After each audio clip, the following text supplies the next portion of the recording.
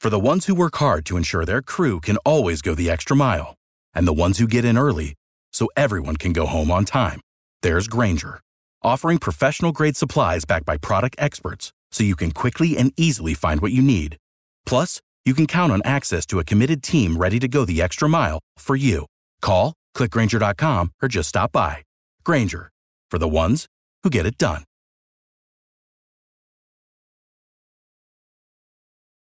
Every team, every topic, everywhere. This is Believe. TDN Fantasy. The TDN Fantasy Podcast with your host Paige DeMacos, Jamie Eisner, and Jake Arians. Welcome into the TDN Fantasy Podcast. Paige DeMacos, Jake Arians, Jake at the Lake. That's what he's going to be called for the next couple of podcasts. And Jamie Eisner. If you could see Jake now, he's in full lake mode. He's got a Hurley hat on, a pastel teal colored shirt, and he looks like he's ready to hang out at the lake. And I am very jealous. I say all this to say that I'm very jealous because I've been to this lake, I've been to that house, and it's magnificent, and it's borderline the best place you could possibly be right now. So Jake at the lake, everyone's jealous of you, but especially me. It is a 4th of July Hurley hat on in red, white, and blue, by the way. And all I got to do is walk 5 feet out the door to join the pool party that will be commencing with my 2 little nephews running around all over the place here in a minute, which has been awesome. So sorry that I have to work from the lake, but here we are. Yeah. I'm sure very, very sorry. But we will not make this podcast only about Jake at the lake. We're going to talk running backs today. We got 2 shows on running backs this week. If you didn't listen to our quarterback show, that was last week's topic. We got 2 shows on QBs, and we got 2 shows on running backs this week. This is my favorite position to talk about, so I'm very excited about these shows.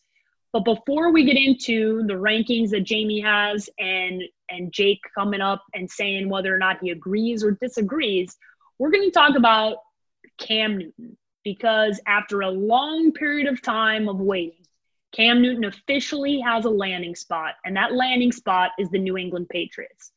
So, Jamie, when we talked about Cam, you know, what seems like forever ago, because it was like in March and in April, and where he was going to go, and if he was going to get traded, and what was his value, and all of those discussion points, I can recall arguing with Chicago Bears fans saying, I did not want Cam Newton because he's not MVP Cam anymore, right?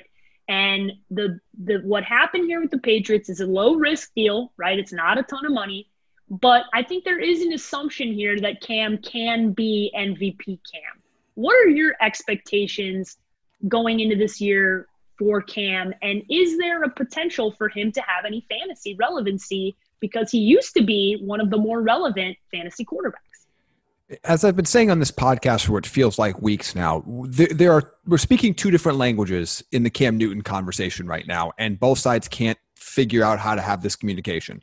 There's a side that I think we have been on for the most part of saying, we're not arguing about Cam Newton's talent. He hasn't been healthy in 2+ years. There are plenty of concerns we have about his shoulder, and those are very well founded, and we have a lot of question marks going into the year. Then there's the other side that is thinking they're going to get MVP version Cam Newton, who's going to step right back on the field for, at that point, whatever team, but now New England, just starts slinging the ball down the field, running for 500 yards and 7 touchdowns, and just, you know, taking the league by storm. And there's been no middle ground here. I'm intrigued by this, as I was going to be intrigued by any team, because I'd like to see what Cam Newton has, because we haven't seen a healthy Cam Newton in a while. But to that point, we haven't seen a healthy Cam Newton in a while. And the Liz Frank injury is a major concern. The shoulder injury is a major concern. So I have a lot of questions. I think for the Patriots, it makes sense. It's a low-risk deal, incentive-laden. You don't have a proven option right now, so there's no reason that you wouldn't want to bring in competition. Even if Stidham's going to be your guy long-term, nothing wrong with putting him in a little competition, especially right now. Again, I'm intrigued by it. I think Belichick oftentimes is, and I love Bill Belichick. I'm not anti-Belichick, but sometimes he gets credit for just waking up in the morning, as if that is something more dramatic than every other coach that wakes up in the morning. He has his faults. He makes mistakes. They have a lot of signings that don't work out as well. So there's always this tendency whenever the Patriots sign somebody that's always going to work out 100% of the time and it's going to be great. It's worthwhile risk. I think for fantasy purposes, I'd be willing to take a chance on him somewhere in the mid to late teens at the QB spot. So not a QB1, but I think there's the chance that, on certain weeks, certain upside, maybe if you're getting into the, you're getting into the Daniel Joneses and Derek Carrs and Joe Burrows of the world. I think at that point, if you want to take a risk on him, sure. That's not where you're going to have to draft him. He's going to get drafted as a QB1 very soon, as we'll see that ADP skyrocket as these systems that track that start to catch up as more leagues have their drafts since Cam Newton is signed. So I'm not going to have any shares of him at that sort of price, but I'm intrigued by it. It's a worthwhile chance, but I think everybody who thinks that they know that this is all of a sudden going to propel the Patriots back to the playoffs and the Super Bowl and all that other stuff, I think that they're just speaking a different language than we're speaking. And I like Cam Newton. I love the player. I love watching him play, but I have no idea what we're going to get when Cam Newton is, even if he wins the starting job, no idea what we're going to get from week 1 from Cam Newton when he steps on the field, because it's been a long time since he's been healthy. And he has 2 major injuries that have long-term effects on his shoulder and his foot that are going to factor into his play regardless. We just don't know how much. So I'm tempering my expectations. I'm intrigued, but I'm not ready to pronounce Patriots the greatest team in the NFL this year now because they got Cam Newton. No middle ground, Jamie? So basically, like everything else that anybody could talk about in the world recently, there's no middle ground for anybody to talk about. And Golick and Wingo are one of them, who I love. But Trey Wingo was saying this is the most Belichickian thing ever, that he's playing Champions Chess while everybody else is playing Connect 4 or something like that. You're not playing Connect 4 by not signing Cam Newton. There's no reason he lasted till June 26th or whatever it was till he signed, other than there are major concerns. Yes, they paid him pennies on the dollar. I'll give you all that. And that's a Belichickian thing to do. You're all assuming he's going to be the starter. He is going to look bad at practice compared to Jarrett Stidham. You can laugh at that all you want, but if you've ever seen Stidham throw, he can flat sling it. He can spin it in quarterback terms. And Cam Newton cannot. When Cam Newton was MVP Cam, was Cam an elite thrower of the football? No, not even close. Was Cam Newton an elite runner, athlete, ran his own offense? Superman Cam. Superman. That's what he was. They played very complimentary football. He's 260 pounds with a Liz Frank injury. Show me one player in the history of the NFL who's come back and been the same player after a Liz Frank surgery. One. I just want to hear one. Whoever's listening to this, hit me up later on. I want to know one. And I might be one or two. That was exactly the same before. By the way, if your foot size is a 13 and you weigh 180 pounds, or your foot size is 100 and you're 260 pounds and you wear 13, it's the same bones in that foot. He's 260 pounds. If he loses 10 pounds, he's a phenomenal shape. He's a freak athlete. We all know that. That bone is not any bigger in his foot than other people that break it. It's not any stronger. Like it is a huge, huge issue for Cam to be Cam. Because if he can't do that, now you're telling me all of a sudden he's an elite passer. Oh, damn, there's those 2 shoulder surgeries and he can't throw to the right, which doctors have proven, because the shoulder's not the same. And he's going into a place where they're not just going to build this offense for him. He's going to have to learn this offense. Jarrett Stidham's going to be the starter in week 1 with this crazy preseason we're going to have. I don't know what his fantasy value is, but I'm not touching it with a damn 10-foot pole. Jamie, you can get all the shares you want, and I hope somebody's dumb enough in our leagues, all my leagues, to take him early. I don't know what you're going to get. If he is the starting quarterback there, and he can't be shotgun read option Cam, what is he? They don't have any outside weapons, so they could kind of build that around him, but they just signed him. This signing didn't happen in March. They didn't have the last 3-4 months to build an offense around what Cam Newton can do. He's going to have to learn what they have built. They can add some stuff here and there, but that's assuming they like what they see when he comes in, which isn't happening for another month, not till July 28th. There are way too many question marks for anybody to get credit for this. And because Bill Belichick waited to the end of June, all of a sudden he's a genius. No, everybody else in the league wasn't interested. That's why it lasted to the end of June. I thought he was going to retire because I didn't think there was any way in hell he was going to come be a backup and not make. So I think there's still like a weird thing there. No, I think Jamie was the one originally who brought it up, right? Who was like, this might be the year Cam Newton might end up retiring, right? And I was, at first I heard it and I kind of like simmered on a little bit and I was like, no, it makes a ton of sense because I didn't think he was going to take this deal. That's it. I didn't think that Cam was going to take this New England Patriots deal. I just didn't think that was going to be on the table for him because at a certain point, ego is involved. And I didn't think that was going to happen. Why Jake is a borderline upset / Jamie, the same for all of us, is you're getting credit for something that there shouldn't be credit for yet, right? You can get credit for this, Bill Belichick, if we get to November, December, and the Patriots are in first place at the division and Cam Newton's the starting quarterback, and you're looking and you're going, damn, that was a hell of a signing back in June. But there is just as much of a chance, if not a greater chance, that he is, 1, not the starting quarterback, 2, this team sucks with or without him, okay? And they're not in first place, and this deal doesn't end up being a good deal. And I think arguably there's a much better chance that is the case than there is that this all works out, because there's so many variables. And that's why when I read this and I saw I was moving this weekend, and I'm laughing because I'm getting Kyle Krabs and Joe Marino, who are both very invested in the Patriots sucking, right? Because they have been waiting for this to happen for so long. And Joe lives in Charlotte, so he knows firsthand who Cam can be. And I texted both of them and I said, both of you need to chill out, because this isn't Superman Cam. It's also, like Jake said, it's all July 1. He hasn't been a part of this offense. Oh, by the way, this offense kind of sucks already, with or without him, as far as weapons and offensive line and everything else that's around him. And this offense going to be built for Cam in 4 weeks? Before they start the season? I mean, that's just, there's way too many variables. If this happened in March, I would feel totally differently. But the timing of this sucks for Cam, and it sucks for the Patriots if they're thinking he can be the starter date for week 1. It's just impossible. There's no way he's the starter week 1. No, I'll be the first one to say in November that if I'm wrong, I'll be a Mike Gundy. I'm a 40, I'm a man, and I'm wrong. Okay? I will say it. I'll be on. I'll play devil's advocate to myself. I think right now they're not going to suck. Their defense is too good. Bill Belichick's too good. They can hand it off 40 times a game and be in a lot of games to 13-10. They're not going to suck.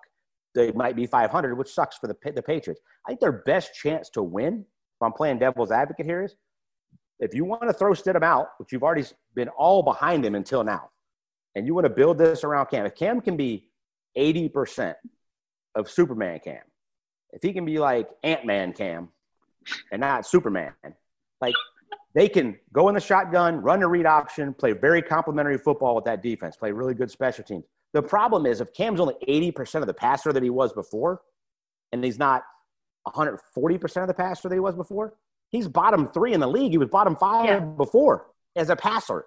So if he can't run, and they're not building this as a read option thing for Cam, and he can't run like he could before, which I don't think there's any way he's going to be able to with that foot, I just don't see how it's successful. I don't see the same thing. Golic and Wingo. This changes the balance of power in the AFC East back to the Patriots. How? Break it down for me and show me how. I just don't get it. I mean, he's a big dude that took a lot of hits. I mean, you ask me which quarterback is proving something to themselves and has the best chance of doing it between Tom Brady, Phillip Rivers, and Cam Newton are the ones that are changing teams later on after being superstars. The first two I mentioned have a hell of a lot better chance of doing it than Cam Newton does, in my opinion. It's just the way that he plays. There's not a lot of offenses that fit it. And he's got to be healthy. And I just don't think he's going to be. That's the other question, too. How many games are you going to get out of Cam Newton? I think it's the biggest part. Again, these are two major injuries that are key components to his game. And again, it's not saying that he can't ever come back, but is he going to come back and be healthy? Is he going to be able to throw the way he wants to? And the same thing is we've seen a lot of players when they lose an element of the game, or lose a little bit of an element of the game, how quickly can they adjust to that fact? How quickly can they adjust their game to make up for parts that they have lost? I don't have the answer to that. I just, to me, there are too many unknowns here. And again, it's a worthwhile risk for New England at the cost they paid with all the incentives in there. It's absolutely a worthwhile risk. Agree. I just think we're jumping the gun a little bit here to act like they signed, one of the 10 best quarterbacks in the league at the end of June, and are all of a sudden going to be great. Again, it's a worthwhile risk. Both things can be true, and I know it's hard to come to the middle on anything in this world. I agree with that, by the way. Yeah, it's worth the risk. I agree with you, Jamie. But there's no guarantee. I feel like I don't know why that seems like it's a hot take to say that. I know we're supposed to always be on one side or the other with nothing in the middle, as we just talked about, but I'm intrigued. I'm excited to watch him play. If he gets the opportunity to be the starter, if he wins that job, then I'll be even more optimistic to see what he can do in week 1. But right now, I still have a lot of question marks about it. And I still think the Bills are the best team in the division. And I think for those of you that are been saving some of your future money, let's wait and see what at certain sports books, what the Bills' odds to win the division are, because they were favored or they were like right even with the Patriots for a while. I bet you can probably get them at 2-1 or maybe even a little bit more now for the Bills to win after this hype. So that might be a good little play for you, those that like to bet on NFL futures. Here's the one other thing, Jamie, you mentioned. It's how many games are you getting? That is such a vital component to this conversation. Well, I agree. There's no risk. It's a great move by the Patriots.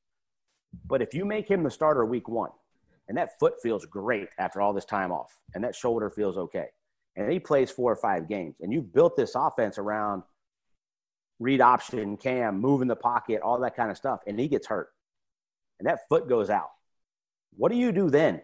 Because you've now built this entire thing off the ability to have Cam as your quarterback. And yes, Stidham played in the same offense at Auburn, but he shouldn't have. He's an elite passer that went to the wrong college after transferring from Baylor, right? He is a prototypical NFL guy that can sling it. Now, he'll know how to do all that stuff, but he's not Cam when it comes to that.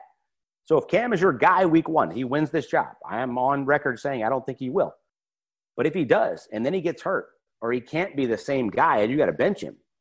And don't think for a second Bill Belichick won't bench him if he can't get it done. Do you then change the offense completely in a week to go back to Stidham?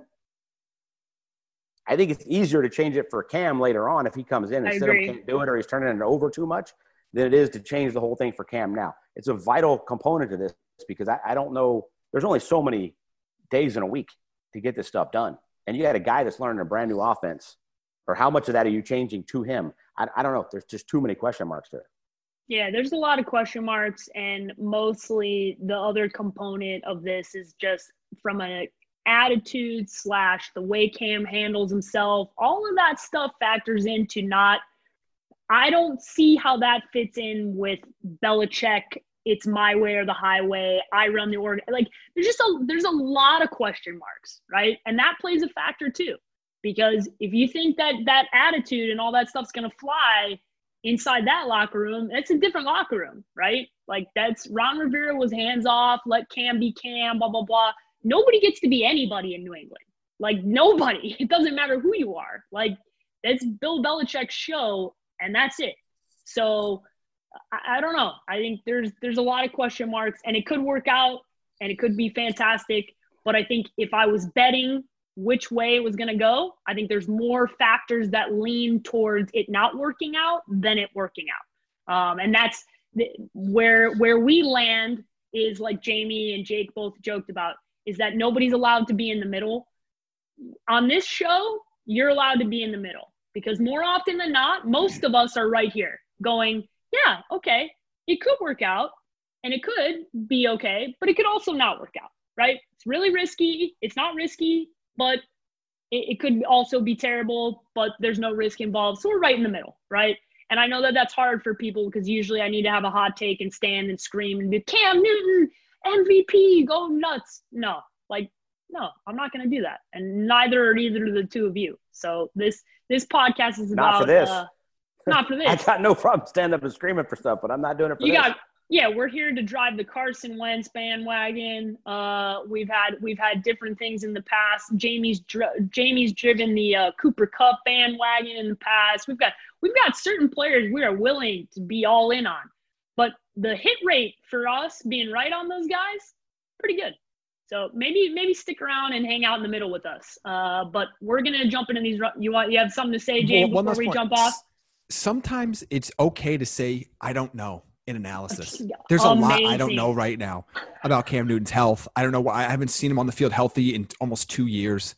I don't know, and I think just this automatic assumption that you're always going to get either the best of or the worst of any given player when we talk about them, depending on whatever your opinion is of it.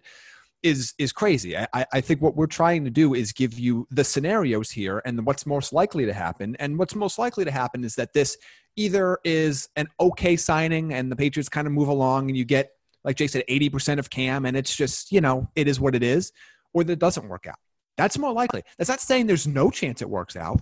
We're not saying that. We're just saying that's not likely to happen. And it feels like the collective narrative around this signing is that all of a sudden that because it's New England and because it's the Patriots that, this is going to work out swimmingly. And I know everybody has this inherent fear of the Patriots being good again, because everybody's kind of come to terms with, okay, the run is finally over, but don't let that creep into your analysis of the player and the situation, because the Patriots make plenty of mistakes. And oh, by the way, it was a very convenient backdrop for them getting punished again for cheating. Oh, you mean in Lake sliding it under the radar in end of June when nobody's paying attention that they lost a 3rd round pick and a big and $1 million and all this other stuff. Yeah, there was that. And don't think for a second they're going to suck. They're going to beat teams they're not supposed to beat. And they're going to be in the wild card hunt when it's all over with. Do I think they're going to get there? No, I think they're just going to miss out. But they're going to be in. And here's the other thing with Cam. I'll say this: Superman Cam, MVP Cam was 1 year, and he got hot and he was spectacular. And he had that run. They made it to the Super Bowl and they got dusted. Before that, he was an extremely explosive, unique, fun, exciting player. But he was really, really unique. And he was not near the passer that Michael Vick was as a running quarterback, that Lamar Jackson is already. Lamar Jackson was a better passer coming out of college than Cam was. He's a better passer at this point in his life than Cam was, or that Cam is. That unique player has to go back to being that, but he wasn't always MVP Cam. There was a lot of mistakes that were made in there. He was just such a freak human being, an athlete size, and that uniqueness was hard as hell to play against. If he's not all of that, he's not the same guy. That's my point. It's just like you can't say MVP Cam like it was last he year. Had 5 of them. I know. Or that he had 5. He had 1. And it was an awesome season. But to play to that level is going to be, in my opinion, damn near impossible. And to get out in front of this now, just before anybody says anything, the difference between why there's a lot of differences, but one of the biggest things is that recently seeing what a player did before they got hurt. Ben Roethlisberger led the league in passing the year before he got hurt. Okay. So yes, there's a risk that Ben Roethlisberger at his age could suffer an injury. But the difference is we immediately saw that prior to that one elbow injury, he was leading the league in passing. This is not just one injury. This is not just one season. And obviously they're completely different players and different style. But beyond all of that, just to boil it down, multiple injuries, multiple years of concern versus a player that was, again, leading the league in passing before he injured his elbow. So I'm intrigued. I want to see, from a fan perspective, I would like to see what a healthy Cam Newton would look like and play football again. I want to see Cam Newton on the Patriots with Bill Belichick healthy. Is damn intriguing. There's no doubt about that. But I think it's fair to have some reservations, and I feel like that is not happening around the football community at the moment. To my original point, Jamie, Carson Palmer had a Tommy John, came back, was still an elite passer. Ben Roethlisberger didn't have Tommy John. He had a less surgery. He's healthier than he's been in 10 years. That elbow was there for a long time. It was up and down, and it finally went. He's going to come back and be fine. Guys have had elbows reconstructed and still been extremely elite passers. My original point, show me a dude that has a Liz Frank surgery and came back and been the same player in the NFL. I can't think of one. I'm not saying that they don't exist. But all of the guys that I've ever seen, it's like a death sentence to ever be in the same player. And most of them are receivers, tight ends, whatever it is, not 260-pound running quarterbacks. It's also Cam Newton's never been an elite passer, end quote.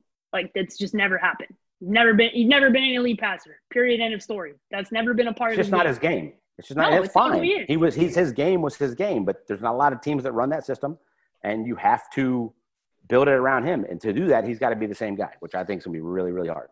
And that's why, as it was happening, I can recall many conversations going, better enjoy this because this is not going to last long term, because his body could only take playing like that for so long, because he took so many hits. That dude, he's such a tough dude, man. Took so many hits, but your body cannot do that. It cannot sustain that at the quarterback position for that long. And that's why we've seen the multiple injuries, the breakdown of who he is, because he cannot play like that anymore. This is so intriguing. I keep coming up with stuff.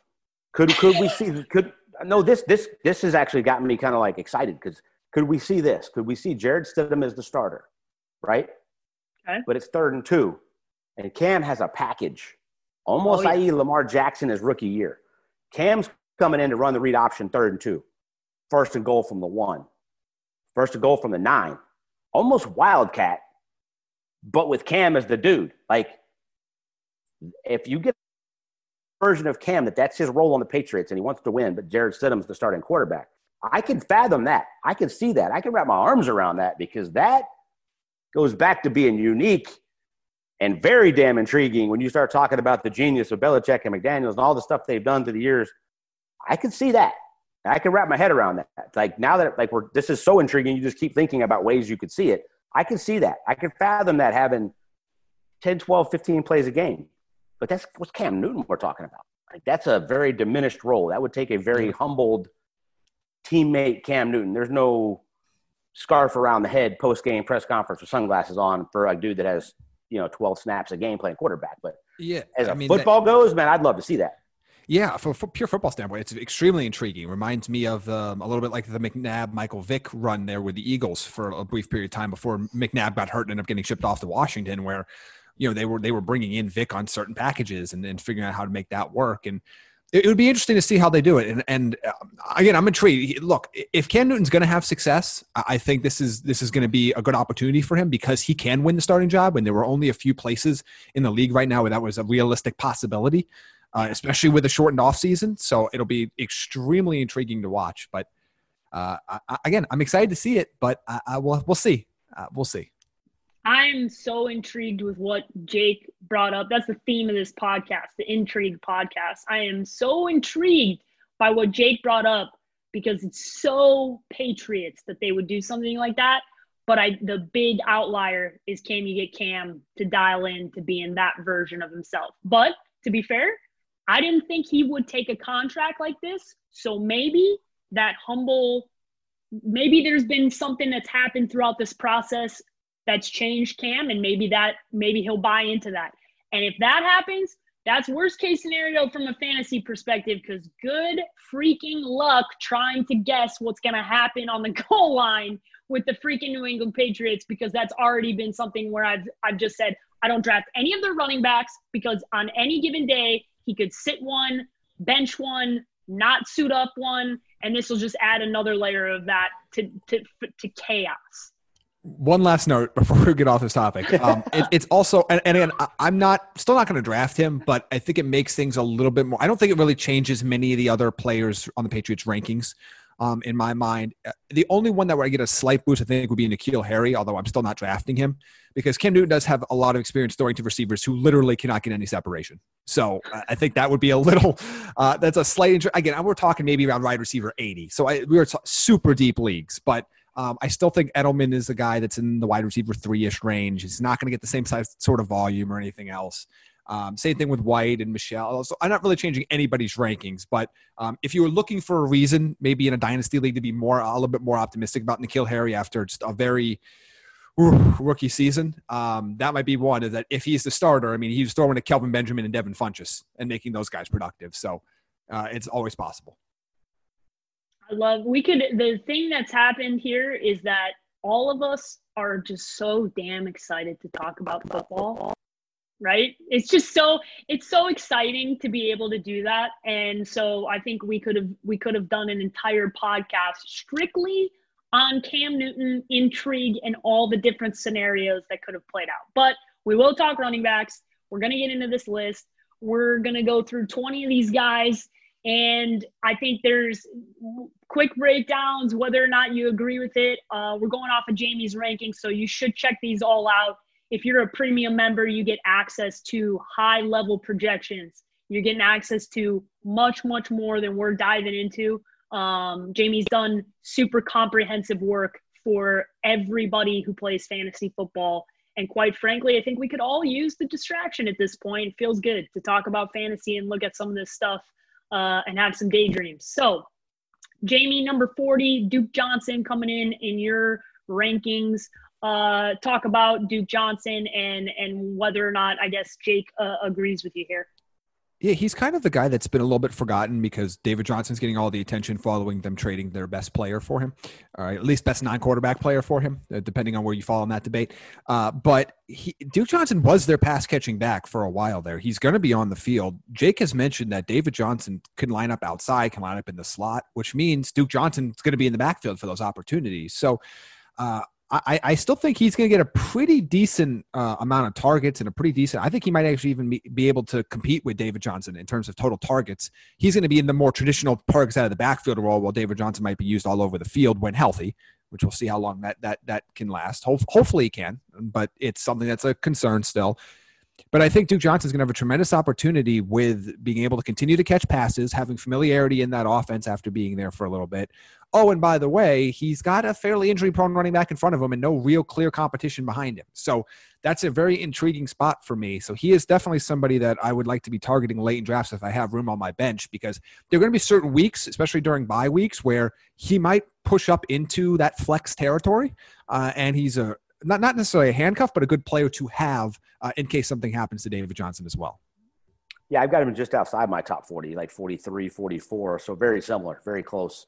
And you hit the nail on the head on all the reasons why.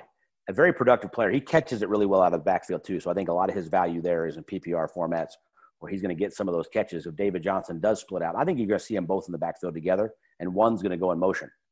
And either one of them is going to be a mismatch for a lot of people. So that's tough. But I got him just outside my top 40, but very, very similar ranking where Jamie's got him. All right, number 39 on the list here. I'm gonna let Jake talk about this one first, because he should be able to break down new Tampa Bay Buccaneers running back Ke'Shawn Vaughn, and coming out of Vanderbilt, you've got him 39 here, Jamie. Jake, do you have him in your top 40? I do not. I've got him around 50, and I'll just jump on a guy we'll talk about in a little while, and that's Ronald Jones. I've got a lot higher than Jamie's got him at 32.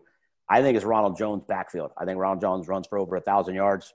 I think he's in that 30 catch range. I think Ke'Shawn could catch a bunch of balls. I think he could play, but I think it's more injury risk on Ronald Jones' part than it is splitting time immediately like Peyton Barber's done in the past.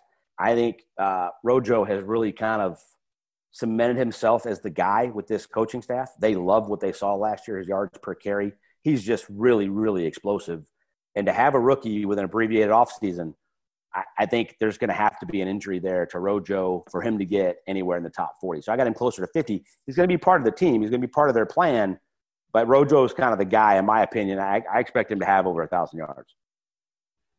Yeah, for me, for Vaughn, I actually agree for the most part. I mean, there's not a huge difference between like 39 and like 45 or something in my rankings. But to me, I think the big point is his ranking there is only building in the chance that either there's a Rojo injury and there's no clear other option, especially on first and second downs, or if that Rojo is somehow just massively ineffective, which I don't expect. The Tampa Bay running back I want is Ronald Jones. But I think it's at least worthwhile throwing him in here at this point.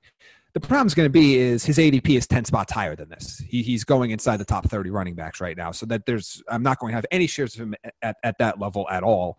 But to me, look, he's very intriguing if Jones gets hurt. But otherwise, I think you're going to spend a lot of the season. To me, if you get him, you're looking at him to maybe be a player that can turn it on a little bit later and be a flex play for you late in the season. I don't think you're going to get much from him early in the year. As we talked about on the show last year, as Jake talked about on the show last year, and I will mention again this year, rookie running backs come along slowly in Bruce Arians' offenses. And even somebody like David Johnson, who felt like he was getting a touchdown or a big play every time he touched the ball, didn't start a game until week 13. So I think everybody needs to slow down. I know this finding the Tampa Bay running back this is now a 2-year mission in the fantasy community to find the Tampa Bay running back. But we need to calm down a little bit here. If I had to take one of the two, it's clearly Ronald Jones for me. And even at 39, that's considered low according to ADP right now. So I will not have any shares of him. Yeah, that's kind of shocking, actually, that you're saying his ADP is that high. I mean, I asked a lot of people that didn't watch film of Ronald Jones last year, who they kept the handcuffs on a little bit because he's a really young guy. Came out of SC after a ton of production. You'd think he would have been a 22, 23-year-old guy. He wasn't. He's just now there. So they really wanted to bring him and his maturity along, and they did that last year. But if you watch film, the dude can be an elite runner. And they're going to need that. They're not just going to go back and drop it back 50 times and throw it. I expect a big year from Ronald Jones. I think you're also seeing a reflection of people projecting what happened to David Johnson onto Ke'Shawn Vaughn, right? They're looking at, oh, okay, a mid-round guy that you could take, and he's going to turn into this and Bruce Arians' offense and blah, blah, blah. I think there's probably a little bit of that happening as well. It's also a lot of mouths to feed in Tampa Bay, man. There's a lot of good offensive weapons there. So, Jamie, here's where a lot of people are seeing, and I think they're forgetting about Dare. Tom Brady always has that Kevin Falk, James White guy. And I think a lot of people are expecting Vaughn to be that from where he was drafted. He's really more of an all-around running back than that. Now, maybe he develops into that. Maybe Brady loves him in that aspect. But I have a feeling Dare is still going to be the third down guy. Picks up the blitz really well.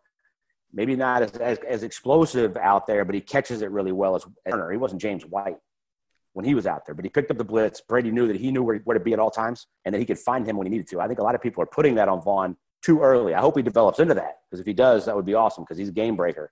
But to expect that early, I don't think so. Yeah, nobody would be happier about that than I think Jake on this podcast if that ends up happening. So we'll definitely check in on that. And there's also the rookie factor plays into how we're evaluating as we go throughout this process. All right, Derrius Guice, a guy a lot of people had a lot of excitement about, right? Has had injury issues. Jamie, what's your overall evaluation of him going into this year? Well, I think the ranking here reflects that I have him projected to play 11 games. Okay. I feel like it's optimistic to go too much more than that. Obviously, he has tremendous upside and flash, but he's also a fairly crowded backfield. I think Adrian Peterson is still going to be the guy that leads the Redskins in carries this year because of a lot of the injury risks that they have with some of these other players. But again, I like the player. I like the talent, but he's got to show that he can stay on the field consistently and then come back and not suffer another lower body injury 2 or 3 games into his run. So love the talent, but not somebody that I think I'm going to take in fantasy just because I don't know how often I'm going to be able to use him. I agree wholeheartedly. I tell you guys all the time, running backs in year 1 after an ACL, don't touch them. They cannot. It's just almost impossible to be the same guy other than Adrian Peterson when he did it. Nobody else has been the same guy. We're now in year 2, and that little bit of a scope that he had later and he came back from late in last season doesn't bother me at all. I expect him to be more of the player that they drafted. This is year 2, but it's a very crowded backfield, and Adrian Peterson still looks like the fountain of youth is still running through those giant hands and friggin' the veins of that man. So he's definitely there, and they've got other guys too. Guice is probably the best and has the most upside, but he's got to stay healthy to do it. Speaking of crowded backfields, Phillip Lindsay is a guy that I'm really excited about in the last couple of years. But this year, not so much. Not as much as in the years past. I loved having him on my team. He was a guy that he just ran so – like Jake has described him like how he runs, and he's so small and he does so much. And there was so much excitement about Freeman, and then Lindsay was just there. And he just was – but now you've got Freeman and Lindsay and Melvin Gordon all there in that backfield, and it's crowded. So, Jamie, even though we know the Denver Broncos want to run the football, those are 3 mouths to feed, and that is a nightmare if you're trying to decide who you're going to pick in fantasy. Yeah, and this time I'll promote somebody else's article on the Draft Network. Trevor Sikkema did a breakdown and kind of looked at how Pat Shurmur has used some of the running back situations he's been dealt with before, and his conclusion was that while he has shown some tendencies to split, he does also like to very much lean more heavily on one guy. And if they're going to lean heavily on one guy, it's going to be the guy that just paid a bunch of money to come in, and the guy that's been a hell of a running back when he's been on the field the last few years, and that's Melvin Gordon. So that's my concern with Phillip Lindsay. As long as he is still in that Denver backfield, which doesn't look like he's getting traded anytime soon, I can't put him into not only running back 2 range, but he's not quite even in flex range for me in single flex formats. I still like him, but I think, I have him projected for about 140 carries, and I think that's what you're going to get. You'll get good production out of those carries, but the volume is going to matter, and I just don't see how you can feel comfortable with him anywhere other than your bench. I think it's worthwhile considering that Gordon doesn't have a terrible injury history, but he's got a little bit of it, and he's a running back, and it's going to make sure that those things tend to happen. And we know what he could do in that offense. So he's pretty safe as a backup option. But to me, it's as sad as it is, he can't be more than a bench guy for me. Here's what I'm thinking, and I'm hoping for Phillip Lindsay. And I actually want shares of Phillip Lindsay for the first time in a few years at the right price. If he falls down some boards, I'm going to be very interested to see if he could take up an Austin Eckler role behind Melvin Gordon with the Chargers, almost exclusively as a pass catching. They're going to be in the shotgun a lot. He runs it great out of shotgun. He catches it really well. I think Royce Freeman could take some of the carries away from Melvin Gordon to keep him healthy. I think they might transition that role to try to keep Phillip Lindsay healthy as really more the game breaker in this offense. If that's the case in PPR formats, I absolutely want shares of him. This team's going to have to win close games, but they're going to be in the shotgun a ton. Drew Lock is better in the shotgun. They just drafted all these receivers for these weapons. I like that aspect of it. So if you think of him just as a running back and the role that he's had in the past, I don't like it. There's too many mouths to feed. There's too many guys going. But if you think that Royce Freeman could back up Melvin Gordon as a running back, and then he has that Tom Brady, James White role, or Austin Eckler backing up Melvin Gordon with the Chargers, I'm all for it. And if he's falling down boards, I will snatch him up for a flex role in that situation all day long. Yeah, he's definitely, you know you're going to get – that guy is one of the toughest dudes while you're watching him play. And this is one of the things why we got to see what happens in training camp, right? Like, that's part of the reason. Like, I know we're going to get an abbreviated version / a weird version of this, but this is adds a new complexity to this offense. And Jamie, I know you wanted to jump in on Phillip Lindsay, so the floor is yours. Well, talking about draft value, right now he's coming off the boards as the running back 40. So you're going to be able to get him at a very decent value there. Yeah, that's very, very, very good value. All right, moving on, number 36. We talked about this guy a lot because there is potential for holdout up above him. Alexander Mattison, you have as 36 on your board, Jamie. Defend Mr. Mattison in your ranking here. I think he deserves to be in this flex conversation, whether or not Cook holds out or not. And we've talked about significantly about what his role is in this offense. In games that Cook was active in last season, Mattison had more than 23% of the carries. And that includes the game Mattison was out. So he obviously had 0% of the carries in that game. So he's basically getting a quarter of the carries last year in games Cook was starting. And you have Cook's injury history that's very extensive. You had this potential holdout, and you have the fact that Madison's looked really, really good in the opportunities he's been given. If he's on the field for 16 games or even 15 games, which is what I have him projected for, he's going to have some big weeks, and he's going to be a factor, and he's going to be a guy that you're going to want to play in a flex spot. Obviously, if Cook's not out there, you're starting him as a mid-level RB2 probably, if not a high-level RB2. But he's going to have some flex ability even with Cook on the field. So he's definitely somebody I'm targeting, whether or not – I think he's a must-add if you have Dalvin Cook and you take that risk and draft him, but I think he's somebody you should target even if you don't have him. I kind of detailed at thedraftnetwork.com the path to how he could actually finish as a top 30 running back and how it – between the holdout, between Cook's injury history, how it's very possible, given what we've seen in an early career, that he can get to that role. So he is somebody I'm a little bit higher on than ADP. And if Cook ends up coming to a deal, his ADP is going to slip. And I think that's becomes a tremendous buying opportunity if you have your draft later in the run and closer to the start of the regular season. Agree wholeheartedly. I got him at 35 for all those reasons. And if he does start to slip, I'm going to be all over that one. But I think he's a must handcuff if you have Dalvin Cook. Gotta have him. All right, moving on. Number 35, Sony Michel, one of the more frustrating players to own that I had on my fantasy team in the last couple of seasons. Jamie, what are your thoughts and overall trajectory here for Sony Michel? My thought is that if he's going to have a breakout season, it's going to be on somebody else's team.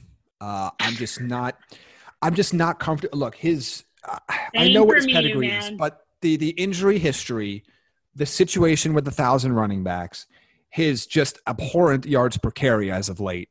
There are just too many things for me that say the bust potential is so high here, even at his current ADP, which isn't anything special, but he's just not going to be on any teams that I have. And I wish him the best. Maybe he can break out. Maybe he can have that big season, but he's not going to catch a lot of passes out of the backfield, which is going to really depress his value in PPR.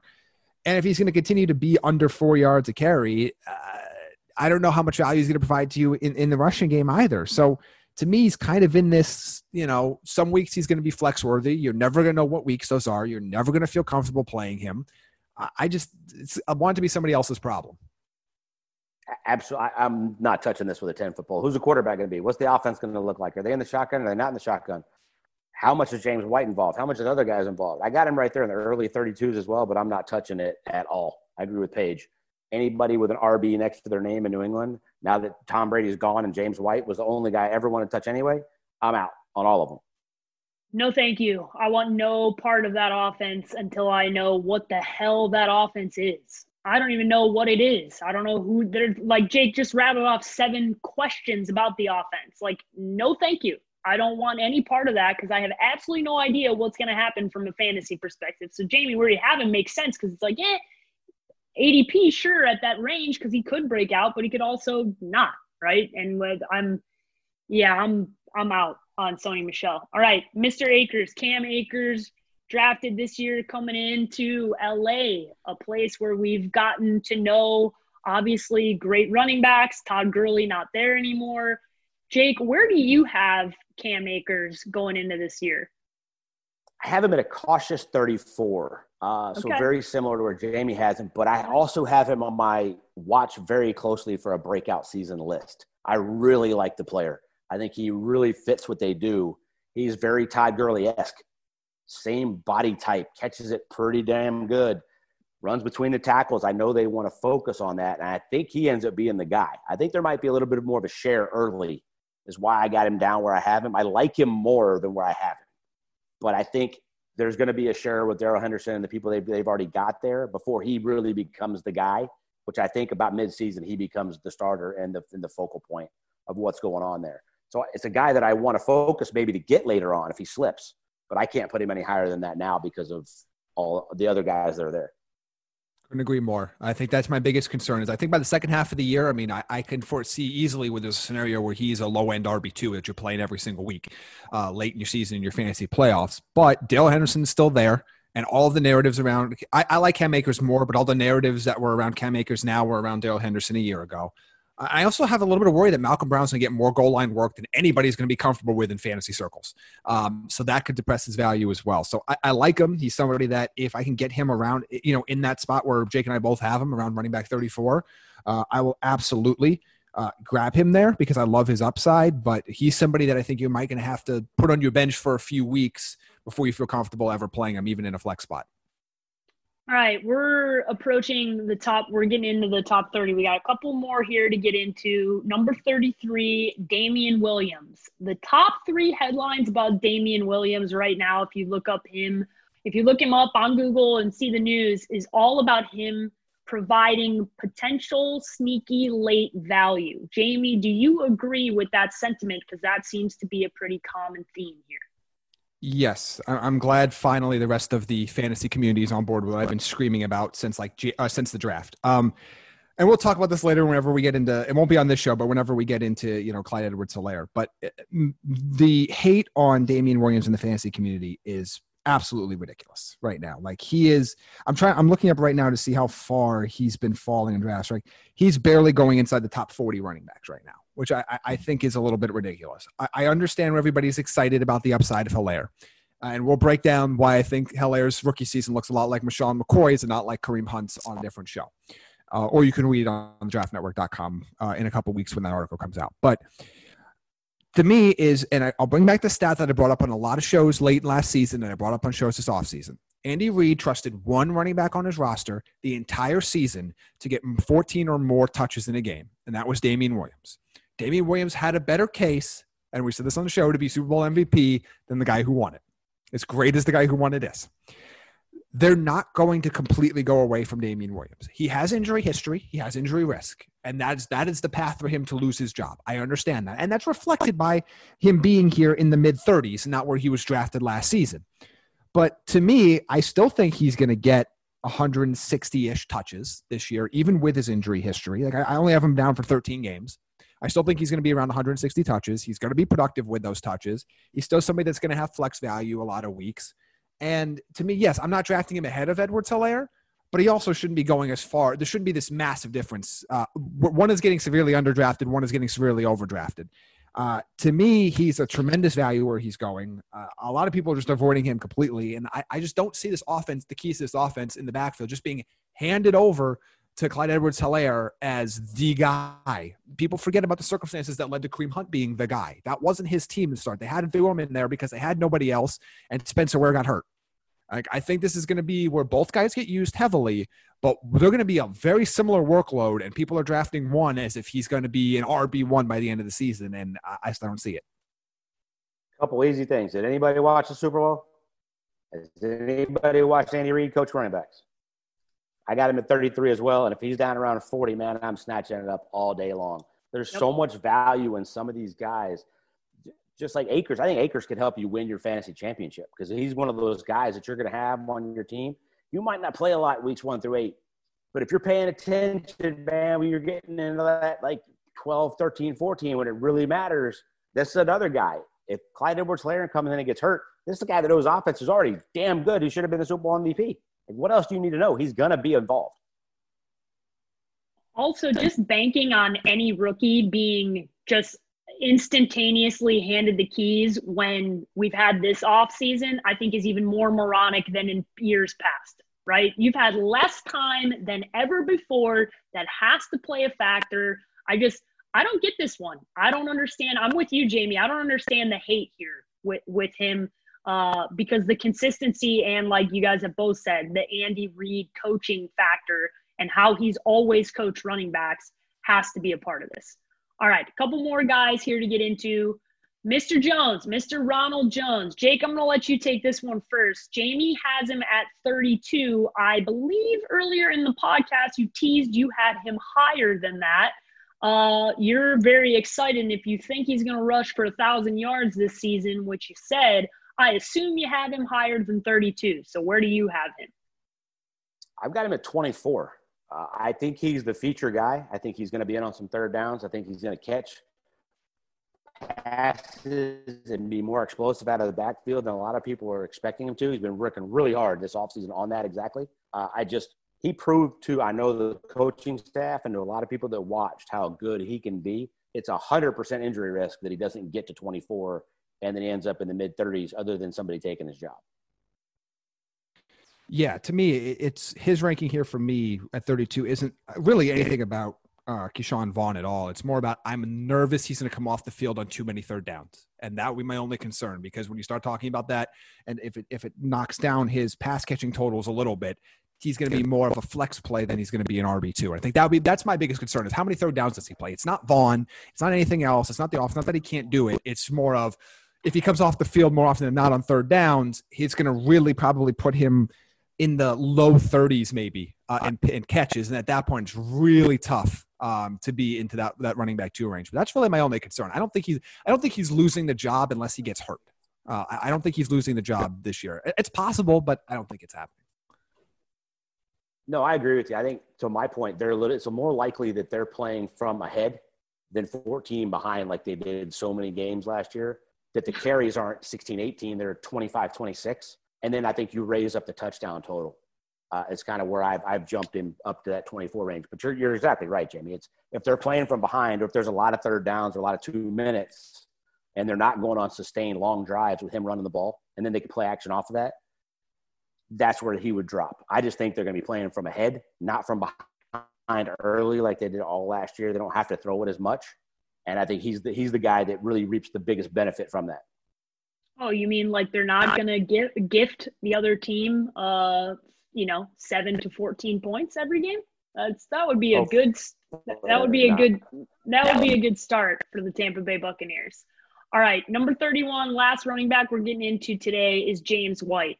I think we've mentioned his name while discussing other running backs like 6 other times throughout this podcast, the James White type of running back. We mentioned New England, staying away from it. So Jamie, 31, what's the upside here for James White? I mean, I think I don't know. Big sigh. What is the upside? I mean, I guess the upside is maybe he could be running back 24.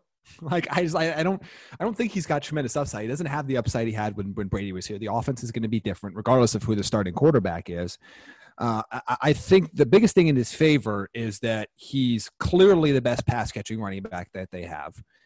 that he can be used in so many different ways, and he can be a safety blanket at a pretty low depth of target for quarterbacks that don't want to go down the field too often.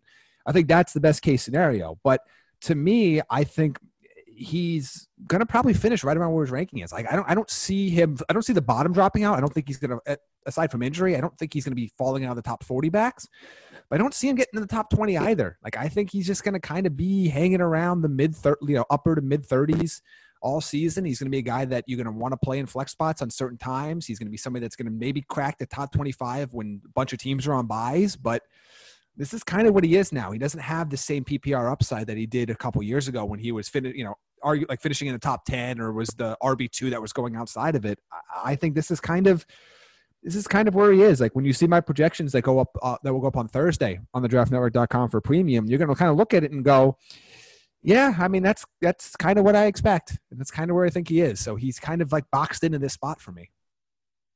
His upside is Jarrett Stidham being his quarterback, because the offense is exactly the same for the most part. He's going to be in on 2 minute. He's going to be in on third downs. They're going to have all the film that Jarrett Stidham watched Tom Brady with him last year, and he's going to use him a lot the same way. Maybe not to the extent that Brady did, because he's just elite with having running back stand next to him.